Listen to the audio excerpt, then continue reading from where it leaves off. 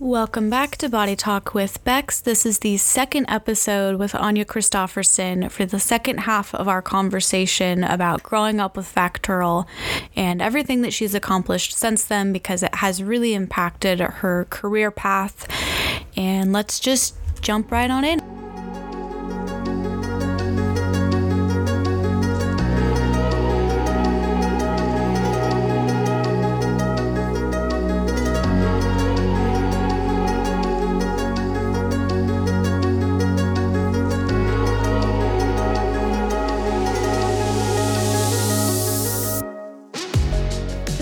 I don't know if you want to work chronologically and just kind of go a little bit more into depth. I mean, all of that obviously wasn't as neat as like 1 year you dealt with this and 1 year you dealt with that. I'm sure it was just wherever. Chaotic. Yeah. I'm just trying to imagine the schedule. I'm not sure if Savannah told you, but her and I have a good conversation about these fires, that it's a fire that comes up, you have to put the fire out. So for me, I feel like a firefighter with my medical stuff that I'm constantly putting out fires.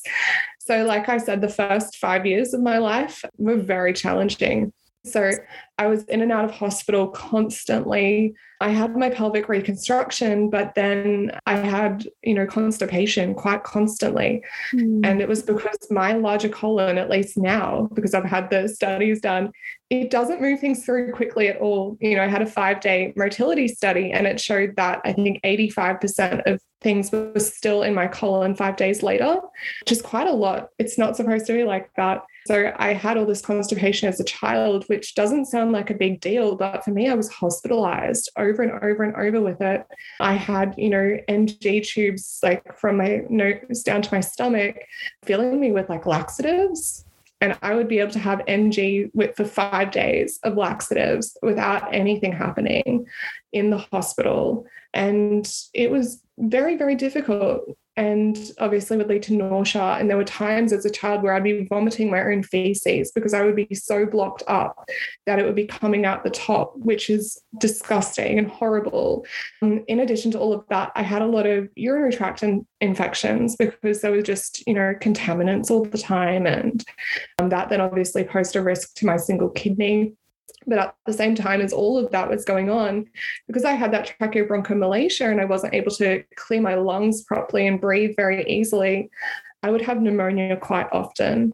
And so I'd be in and out of hospital with pneumonia that was quite severe.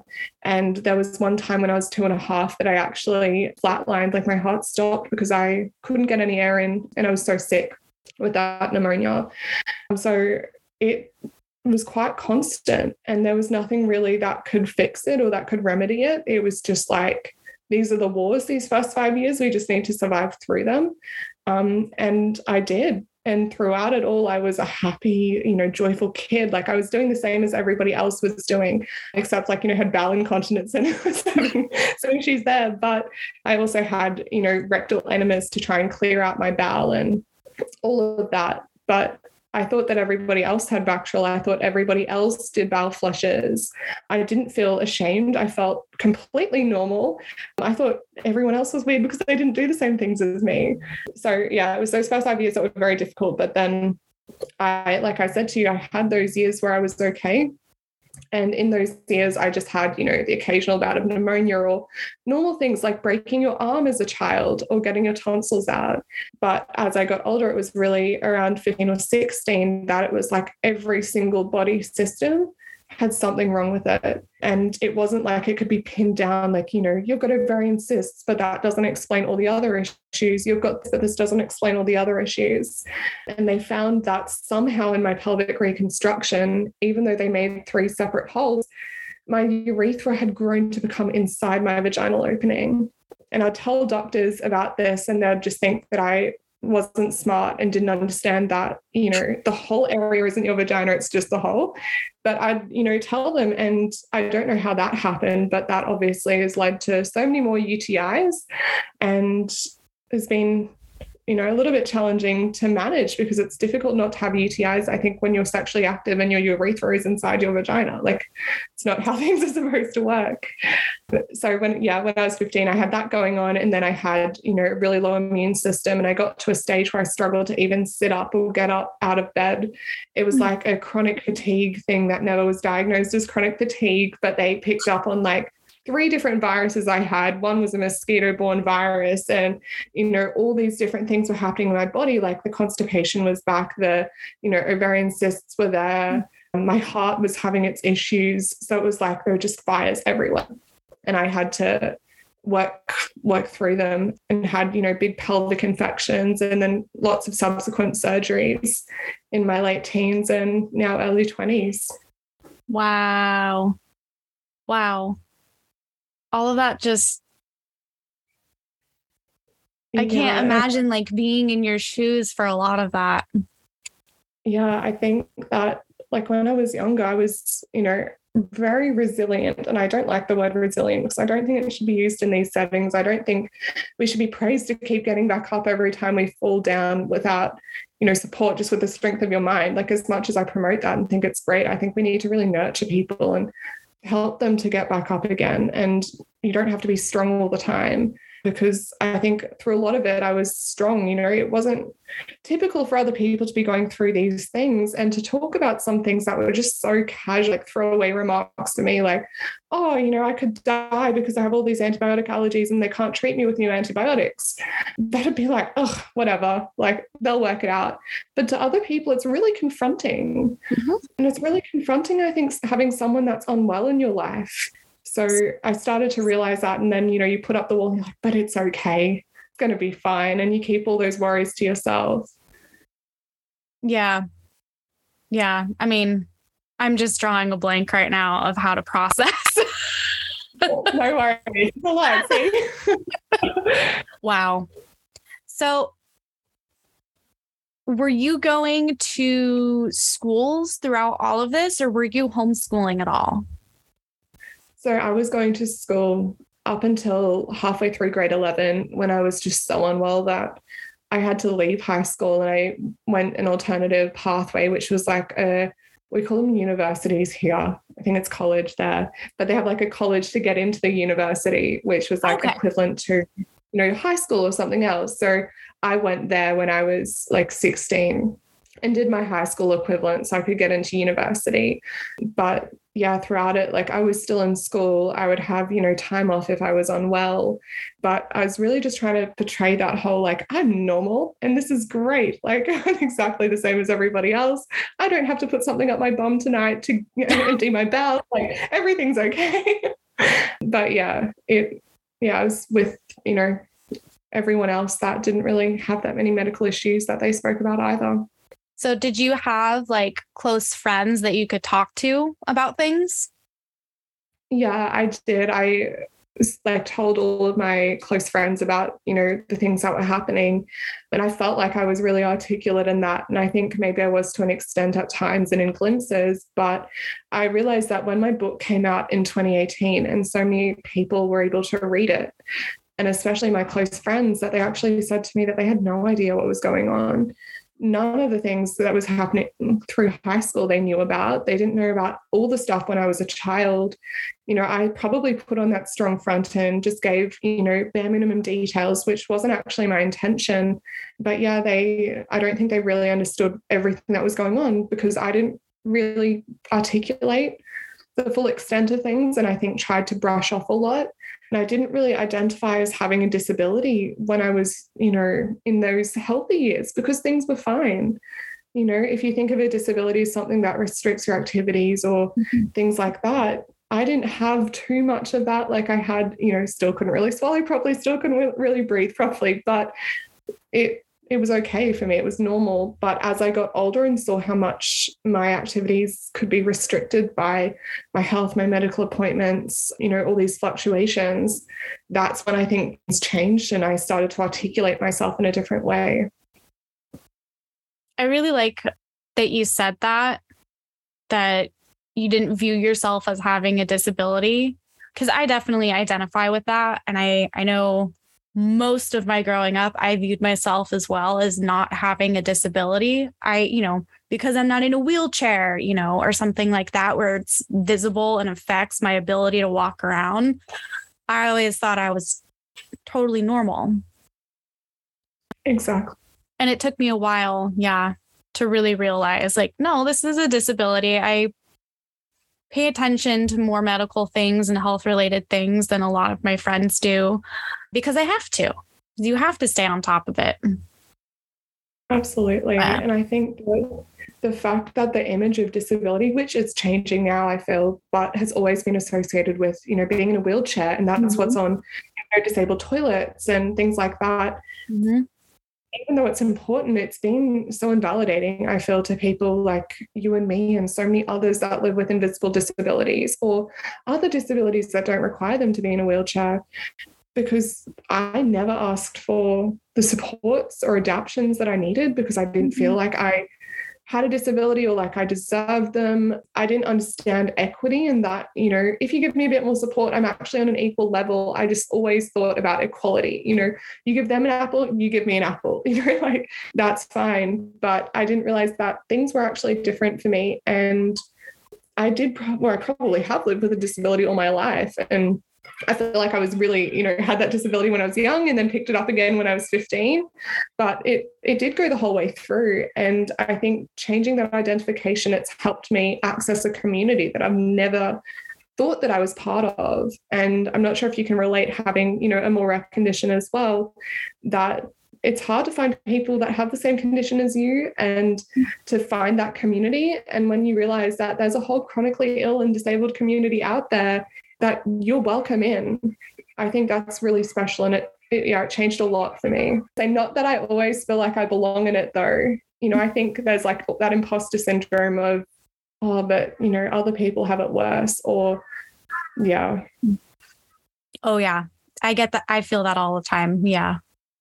I had never met anyone else with bladder exstrophy until last week. I had an interview with the girl for the first time who has bladder exstrophy as well. And I had never talked to any other BE patient, never compared experiences, never had that community. And it felt like coming home, honestly, talking to her and sharing stories. And it's just such a different experience. Yeah. Yeah, it's really strange. And like, it's like you've found your family in a way, like in a strange way. That's how I felt anyway, that there are these people that can be complete strangers to me. And then, I talk to them about my experiences and they've experienced the same thing. And we understand each other fully just because of that. And I think that's so, so special. And it's so sad that so many of us are separated at birth, that as children, we're not always put together, or introduced to other people, or able to start comparing experiences from a young age and helping each other work things out and navigate through the system. I think that there's something really special about finding other people that have been through similar things to you. Yeah, I think that's harder to do when it is such a rare condition that you're born with, to find people at an earlier age, for sure. Yeah. So you kind of mentioned, like, when you were younger, you were never really like embarrassed by anything. Do you remember how you felt as a kid about yourself? I mean, we kind of talked about it just now, that you didn't view yourself as disabled, but is there anything else like on top of that? Yeah, so as a child, like I briefly mentioned, I thought everybody had bachelor. I thought everybody spent a lot of time in the hospital, because when I was a kid, obviously I was in a kids' hospital with other kids that, had very different conditions to me, but they were kids too. Like they were like kids like at school. So I was really proud actually of my disability when I realized that I was different, because I'd run around at school and ask everybody about how their washouts are, which are my, rectal enemas or colonic irrigation. And they didn't know what I was talking about. So I finally realized, okay, like that's not something that people are familiar with. So I talked to my parents. They told me I was the only one at school that does this, that they know of. And then instead of being like, oh no, I want to be shy about it, this was when, I was 5 or 6. I thought, oh my goodness, I can use this for show and tell. So I made a poster, and we had like my, those sort of diagrams where you can see everyone's internal organs, and they're all just sketched. So we had like a normal or typical person one, and then we had me, and like we used whiteout to white out all the things that I didn't have, like the other kidney or the like breaks and different things. So did like a spot the difference. We had photos of me with my like colostomy, and then we said, if any kids want to know about like my scars or anything, just ask. And so they all asked, because scars were cool when you're 5. And so I'd be lifting up my shirt and showing everyone all my scars. And I just loved it. Like, I thought it was great. And so I was at the same school when I was in grade 1 and 2, where all of the show and tell thing happened.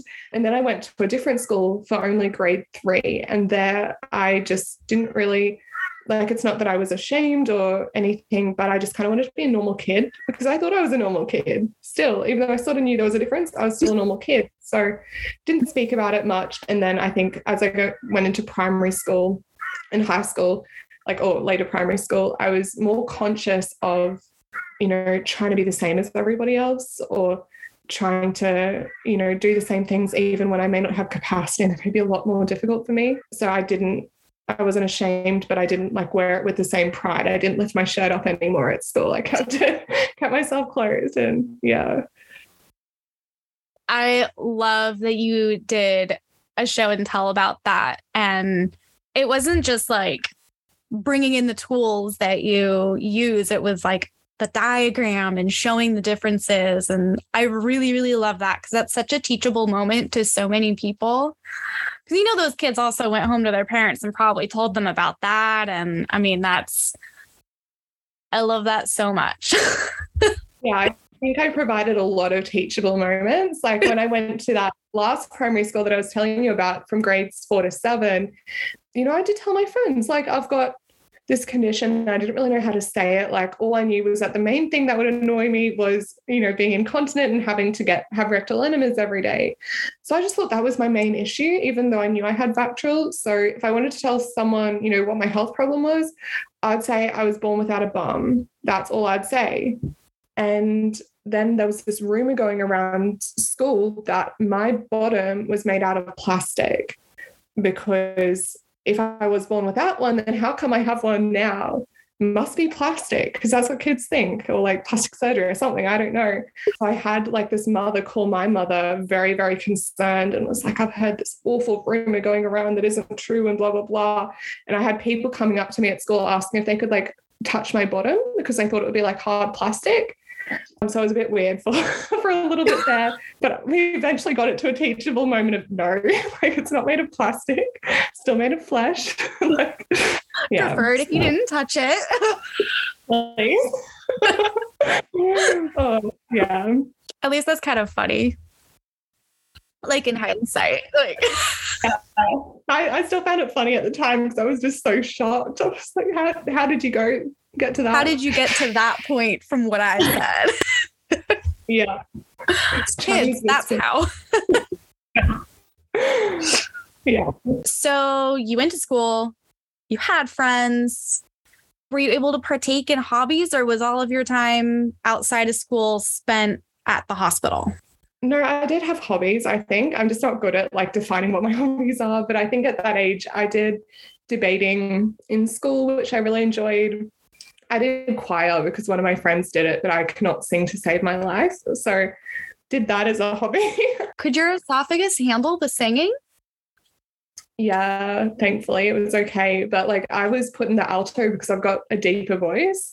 So I literally just had to go like, oh, like the entire time, like make a low, long noise. And that was it. So yeah, I didn't do much, but I did that. I did some like volunteering at aged care homes, like things like that. But I was very academic focused. And then like I started going to the gym when I was like 15 to try and build up my strength. So yeah, I was doing all of that and caring for my father that had the stroke when I was 11 years old. So all of my weekends were up on the Sunshine Coast, whereas I went to school in Brisbane. So the weekends weren't really used for kind of like social things or hobbies. It was more about being like with my family and making sure that everything's okay. Gotcha. Okay.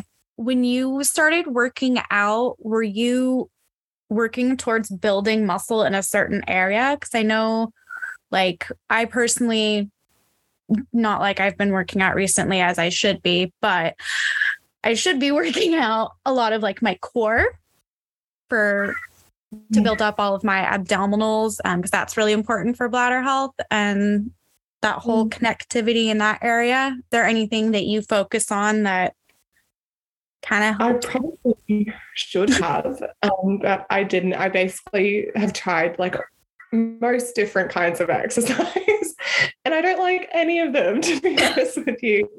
But I definitely found, building up my core was quite important because I've been cut through in my stomach or my core so many times. Mm-hmm.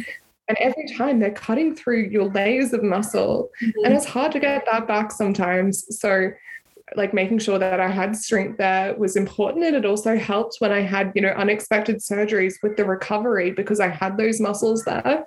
But then otherwise, a little bit of my back to try and get a bit more support. And I just tried everything, trying to look like a Victoria's Secret model. That was the aim, wasn't it? That's what everybody wanted to look like. Exactly. I remember those days. Right? Exactly. Absolutely. I knew exactly which model I wanted to look like too. One. I was in love with Candace. Oh, that's who I'm in love with. She was my favorite as well. Absolutely, hands down, forever. Oh my gosh. I wanted her butt so bad. Yeah. And I cannot believe that she's managed to have 2 children and still look so good. I know. I had no idea. I found her on Instagram like 2 years ago and found out she had kids. And I was like, what? How did you maintain that body? That must be so much work. Yeah. And then I think about how much exercise that is. And then I don't feel like looking like that anymore. Yeah, me too, to be honest with you. It's too difficult, too painful.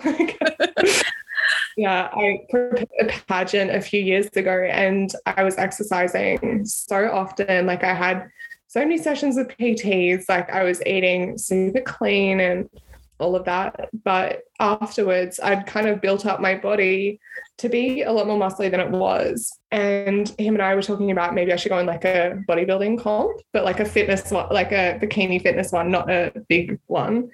But then he told me I had to start counting like macros and micros and all of that. And I was like, no way. I'm not doing any of that. I'm not that committed. No. It's too much. No, I don't go to the gym. So there you go. And I saw on your website that did you win that pageant? I came second. So, yeah. So it was very exciting for me because I'd never done a pageant before. Like I'd done modeling when I was, younger, like from about 2015 to 2016 were my like more full-time years. And then I kind of dropped back a little bit more. But 2019, I auditioned for a pageant, made it to nationals. And then I was like, if I'm going to do this, I might as well do it well. So I started exercising and doing all that social media stuff, which I'm not very good at. But yeah. And then I came second and it was such an incredible experience because it was a transition from modeling where, you're just seen and you're not heard to actually having a voice because you have to speak, you have to interview, you have to interact. So that was a good transition. But once I came second, I was like, I can never do a pageant again because I'm not going to do that well next time. So that's my pageantry career. You're one time only and it was a success. And now you can hang up that sash. Exactly. That's awesome. So another question I wanted to ask was how your parents communicated with you about all of your medical things. Were they pretty open to discussing things with you when you had questions? Like my mom used to ask me if I had any questions that I wanted to ask the doctors, and she would make sure to have like a list of her questions and then a list of my questions. Did they ever do anything like that? Or I don't think we were organized enough to write questions for appointments, but we really should have been. So yeah, we had like like really open communication around what my condition was. And I always understood it. So I could repeat to the doctors, you know, what was going on with me from such a young age, which I think was so, so important. And it was a very open thing in my household. Like everyone knew about Bachelor, would get removalists, you know, to like move from house to house. And my dad would be having a conversation like, my daughter was born with 2 vaginas. And I'm there like 7, like hands over my ears, being like, stop. You know, you can't say that. But yeah, it's pretty funny.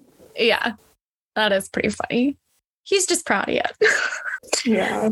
So what do you still deal with today? Like, I assume you're on plenty of medications. I know you're on the one for your heart. Kind of talked about working out and how maybe we should be. Do you like do any specific dietary restrictions or anything like that to help?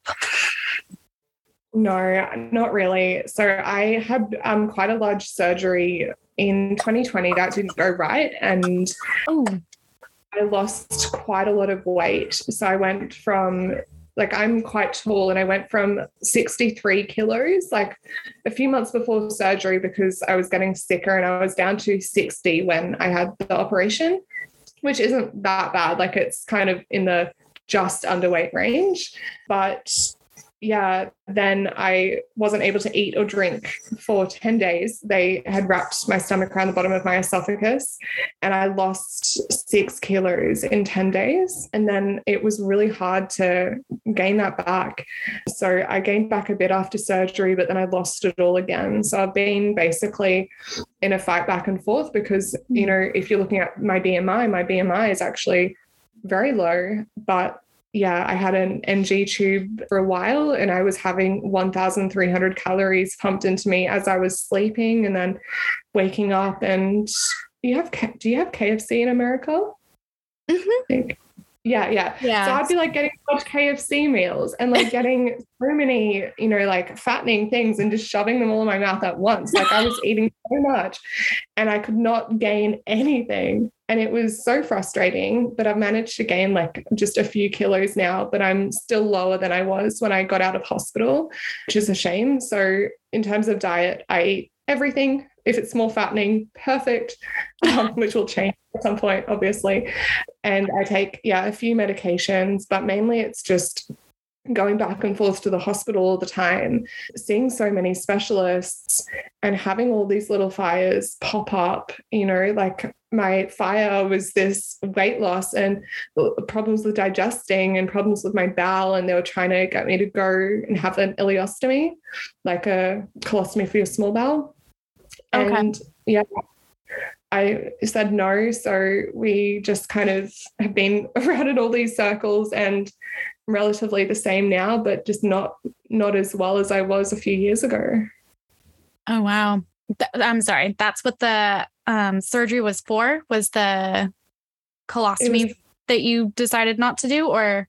No, so the surgery was called a funduplication. So it's to prevent reflux. Oh, so okay. Around the bottom of your esophagus, so the reflux can't come up. So that's what the surgery was for. And that was in 2020. But then as I started to decline and lose weight, like my bowels just completely stopped working, like everything started shutting down. And they said that, you know, you need to get an ileostomy, like your large colon does not work. That's the only solution that we have for you. And I just refused, to be honest. Like there's no better way to put it. So I'd just go to these appointments and tell me that's my only option. And I'd say no. And they'll be like, okay, we'll see you next time to talk about it again. But yeah, I think it's inevitable. It will probably happen at some stage, but I'd like to go as long as I possibly can without that. Yeah. It's really a shame there isn't more that they can do, or that there hasn't been like enough studies into figuring out what else can be done in situations like this. It was like 6 months ago. I genuinely thought that I was going to die. Like I didn't think that I was going to make it to this year. Like it was a dire situation. Like I was rake thin. I got down to about 47 kilos, which is such a dangerous BMI for someone of my height. And like my bowels weren't working. I was in and out of hospital. I had no energy. I literally remember I called the psychologist that I see at the pain center, and I hadn't seen her in quite a while. And I just said, like, I need to come in. And I sat there with her and I said, you know what, this is all that's happened. And I think that I'm going to die. And she just said to me, she was like, well, you know, you're not exaggerating. You're not catastrophizing. Like, that's actually how it seems at the moment. And it's really scary. And so she basically talked to me about, like, what could I do with my life to make it more fulfilling? Because I always work like 24/7. And so she said, you know, maybe you shouldn't work as much. Maybe you should try and, you know, socialize more and do things that bring you joy. And yeah, so it was difficult for a few months while I was trying to process what's going to happen. Like, do I have a future? And I think that's something I did very internally, but it was very scary. So I'm just grateful to be a bit better now. And I don't feel like I'm going to die anytime soon, but it was scary for a little while for me. Yeah. Wow. I got goosebumps. My eyes got all watery. So I just feel for you. Yeah. Thank you. I think that, like, I don't know if you've experienced this, but for me, like, it's, you know, they throw things at you left, right, and center. So many extreme things are said to you. Like, I've been told in the past 5 years that there are so many things that could limit my life, or that I could suddenly die from, or this or that. And then I've been left to process it. And if I bring it up again with the doctor, they're like, oh, that's dramatic, isn't it? I didn't say it like that, or they didn't mean it like that, or this or that, because I see so many specialists, they never talk to each other. So yeah, it's very invalidating, but very weird, you know, constantly facing your mortality. But such is life. Yeah. For people like us. Yeah. Oh, wow. But was the reflex fixed? Not really, no. No? Oh, no. I was going to say, hopefully there's a bright side to this surgery. Yeah. They wrapped it so tight that no reflux could come up, but no food or water could go down. So it was fixed, sort of, but even all of my saliva was pooling in my esophagus, so I couldn't lie down, and was constantly drowning and aspirating into my lungs because I did it too tight. So then they had to undo it. And when they undid it, you know, reflex came back. Got my reflex back, but it was still like it was tight, and there was something that wasn't fully undone, or something wrong. So I had to have, you know, dilatations. I had to have multiple rounds of Botox. Yeah, all from this surgery that I never should have had. And wow. Yeah, again, I don't know if you feel like this either, but I feel like I've been such an expert on my own body that when I have a bit of an intuitive thing to say no, and I don't say no, that I'm really angry at myself when it goes wrong, because I've had millions of surgeries, never worry for a second. But the night before that surgery, I could not sleep at all. And I was going to make like a vlog of, you know, my experience. So I've got all these videos. And in the video the night before, like, I literally am like, you know, holding up a selfie camera, and I was like, I am really worried that, you know, they could wrap this too tight and I wouldn't be able to swallow or this or that. And that's exactly what happened. I knew it, and I should have trusted myself. But it was very scary, because in those 10 days, they were like, we don't know if we can ever get you back to a stage where you'll eat or drink again. I was like, oh, great. Thank you. So, like, refreshing. That's reassuring. Thank you. I know. It was, pretty traumatizing, to be honest. Wow. Yeah. It's a no wonder you don't really like doctors and going to the hospital. And I like the good ones. Like, there are so many that I like, and I've had really great experiences, but it's just some have been really bad experiences, and then how they've been handled afterwards hasn't been positive either. So I think that's why the work that I do now is so much about how can we work together to use our lived experience to start to influence how the health system operates, to try and teach doctors, to try and engage like in a good way, like with good intentions. You know, I don't want to go to someone and be like, well, you ruined my life and all these horrible things have happened, but go in there with like a really constructive mindset on how you can work together to make it better. And I think a lot of the work that I do now, because I do work with not-for-profits and hospitals and speaking and all of that, and in speaking I talk more about my bad experiences, but a lot of the other things, they would have no idea that certain things have happened to me, because I think that sometimes there's a perception if you get someone that's angry at the system or that's had a poor experience, they're not the people that you want engaging with you to try and make it better. But right. Yeah, so you just have to be careful. Yeah. Yeah. I mean, those are the people that they should be hearing from. It's people I need to hear from most. Yeah. Exactly. And I think, creating more opportunities where people can just hear, what your story is, what my story is, what our priorities are, what could have made our lives better, because there are still going to be kids born with our conditions, maybe not every day, maybe every day somewhere in the world, but yeah. And there needs to be something better for them. Absolutely. Yeah. You ever need someone to help out on anything on the West Coast of the US, let me know. Yeah. I'll get you. Yeah, I think it's just so important that there are so many different lived experiences and we can all work together, and that there are power in numbers. And I think that, as people with rare diseases, it's so fragmented. If we all come together, there's something like a few 100 million of us in the world. But when we're all separated, there isn't. So finding ways that we can come together as communities, whether it's the rare disease or disability or chronic illness community, despite our differences, to actually work towards something really positive. Absolutely. Yeah. Okay. So we're going to kind of switch gears a little bit, because we've talked a lot about all of your medical stuff, but you've done so much with your life too. I mean, we talked about you being in the pageant, and you kind of mentioned your book, and you have your own health agency now, and you mentioned you modeled a little bit. I wanted to ask a few things. First, how did you break into the modeling world, and what kind of pushback you got? Because I know, like myself, you've got scars, and that's not an easy thing to have in the modeling world, and there's going to be a lot of pushback. And I'm wondering if that just made you want to work harder towards it.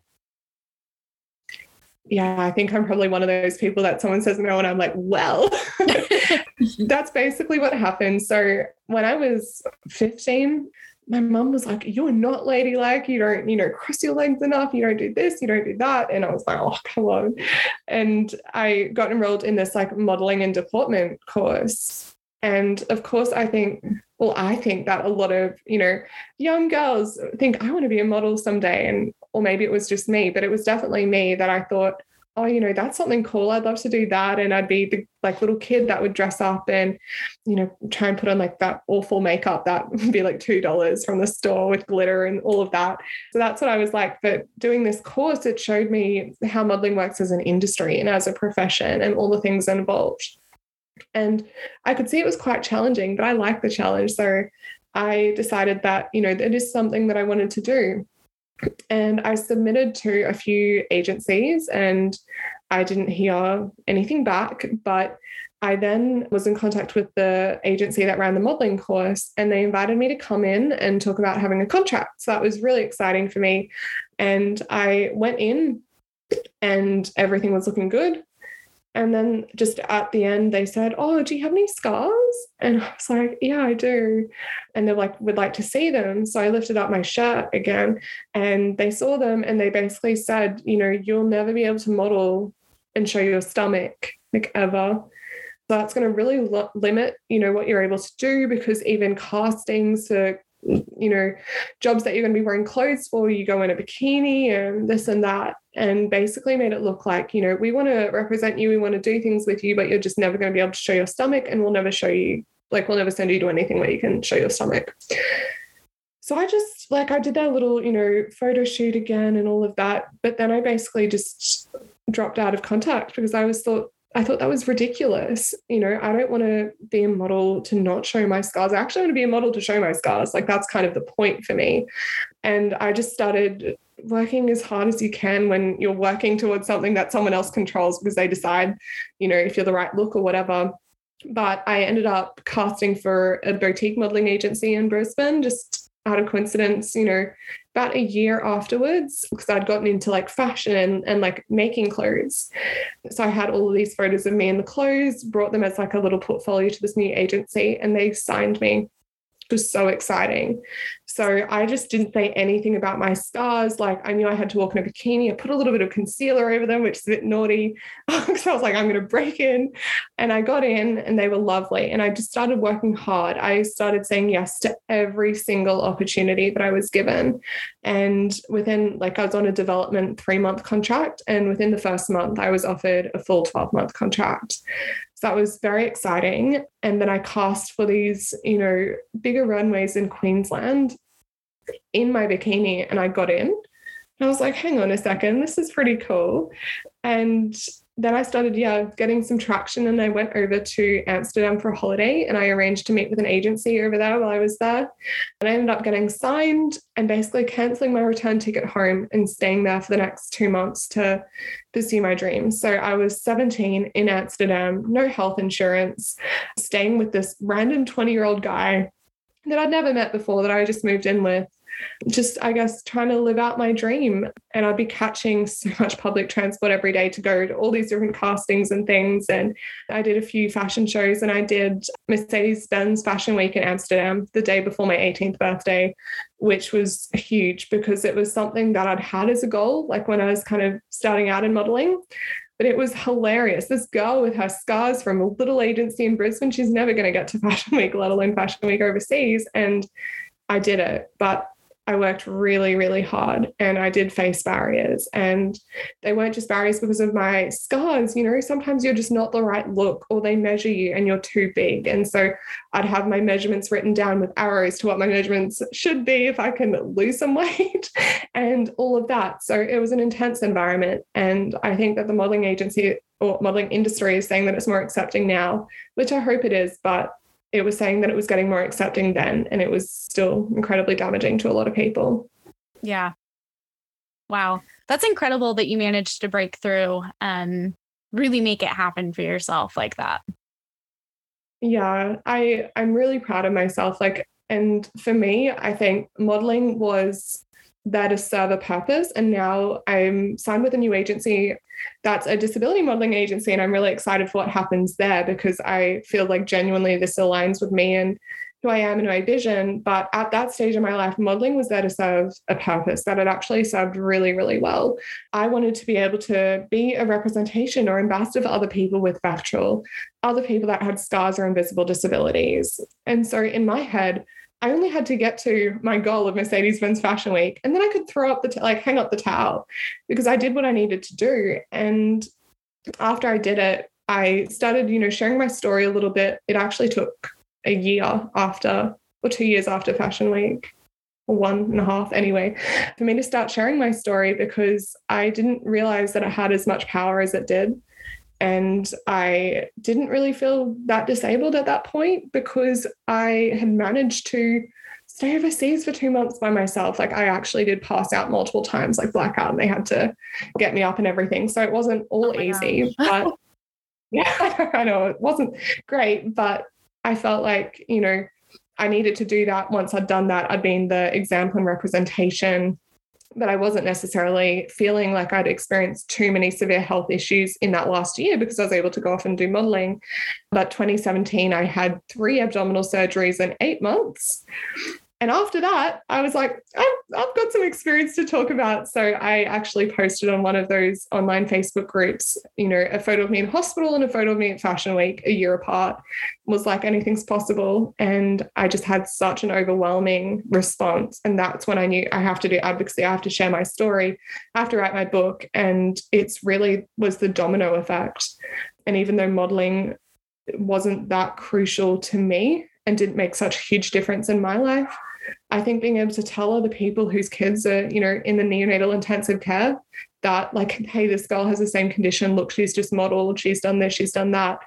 It has so much value to them. And I think that's what has been really important about how my journey's kind of progressed from modeling now to advocacy and business. Absolutely. Absolutely. Yeah, I completely agree. I've had a handful of bladder exstrophy moms reach out to me on social media, and they just want to know about everyday life and just know that I've been able to live a life, essentially, so that they know that their kids are going to be okay. And I think being able to say yeah, did all of the normal kids school things. I went to college, like I've had jobs, like I have a stable relationship, like I've been able to build a life for myself, like your kids are going to be fine. Yeah, I just think it's so important. And that was, again, one of the reasons why I'm doing everything that I'm doing now, because my mom was one of those moms and my dad was one of those dads that was so terrified of their child's future. Like, not only are they going to survive, but are they going to thrive? You know, are they going to be able to have a normal life? Will anyone love them and be in a relationship with them? You know, will they be able to be okay, I think? And that was what was so important to me, because there was no one that I could look to when I was growing up, no one that they could look to when I was growing up to say, it's going to be okay. And I know that if they'd been able to see me now, even though I've got quite a few issues, they would have just been so relieved to know that it's still possible to be happy as well. Yes. Because I think that's what it comes down to. Like, it comes down to, you know, you have all this medical stuff, but are you happy, like, with your life and who you are?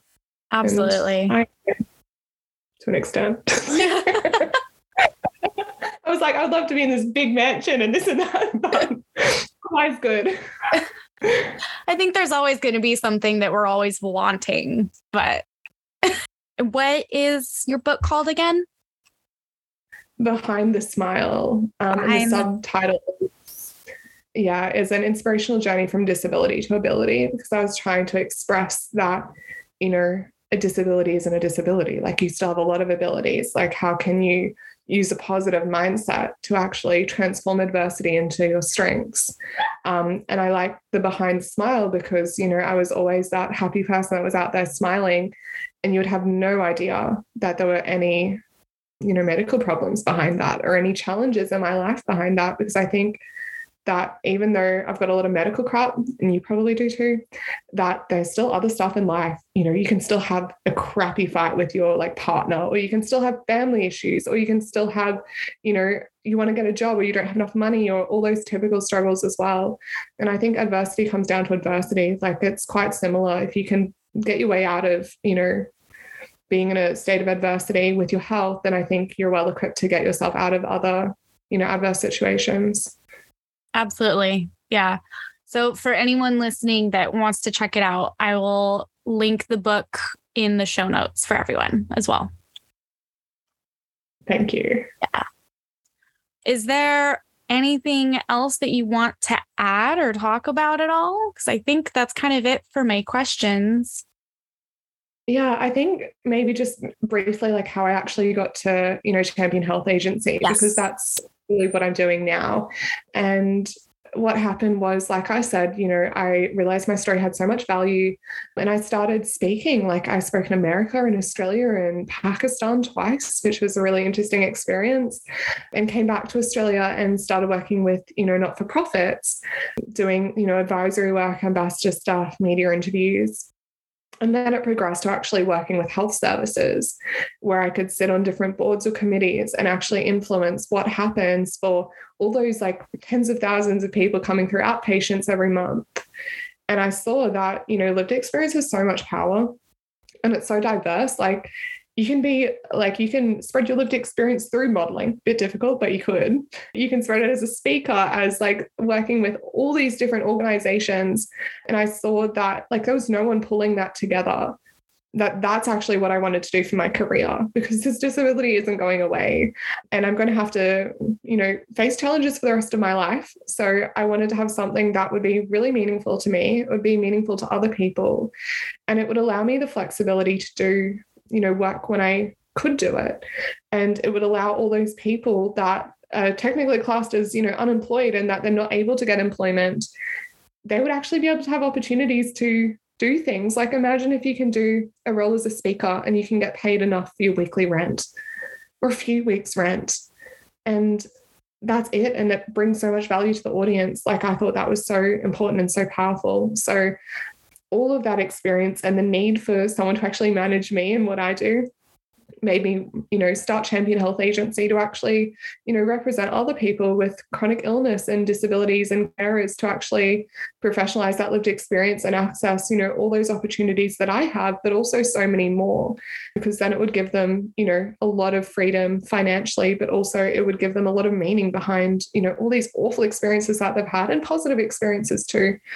So that's been basically my full time now. And I speak on, a few panels, like the past few weeks, I've probably spoken on 6 panels, been really busy, and I've done, a literature review and published my first research paper, which is being peer reviewed now. So I'll be properly published in a journal hopefully soon.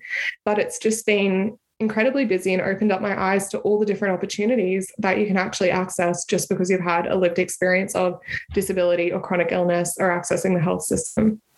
Wow, that's incredible. We might need to talk sometime again outside of the podcast about it.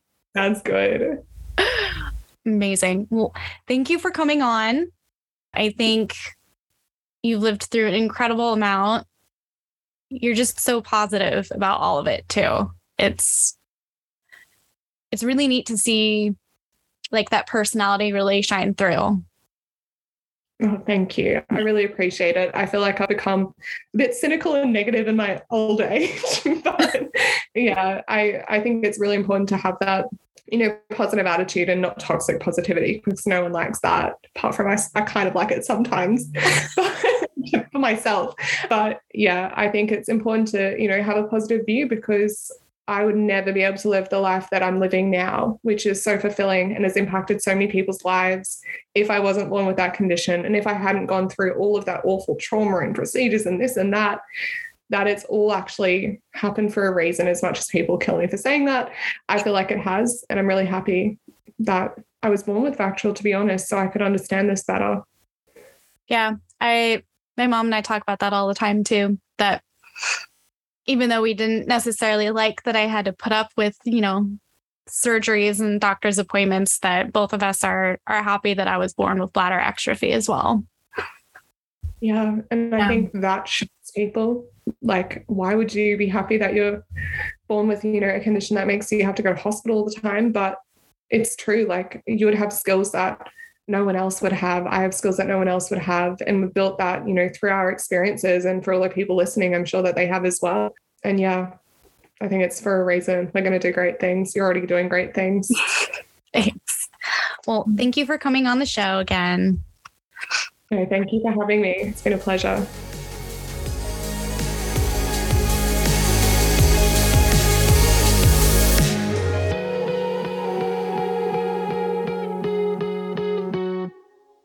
Thanks for listening to this week's episode of Body Talk with Bex. I hope you found it as enjoyable as I did, and she had some really crazy stories to share with us that just left me with goosebumps. If you enjoyed this episode, please leave me a review on Apple Podcasts or wherever you listen to podcasts at. Also consider becoming a patron on patreon.com. We just rolled out some great stickers for patrons, which are also available on the website if you just want to purchase a sticker.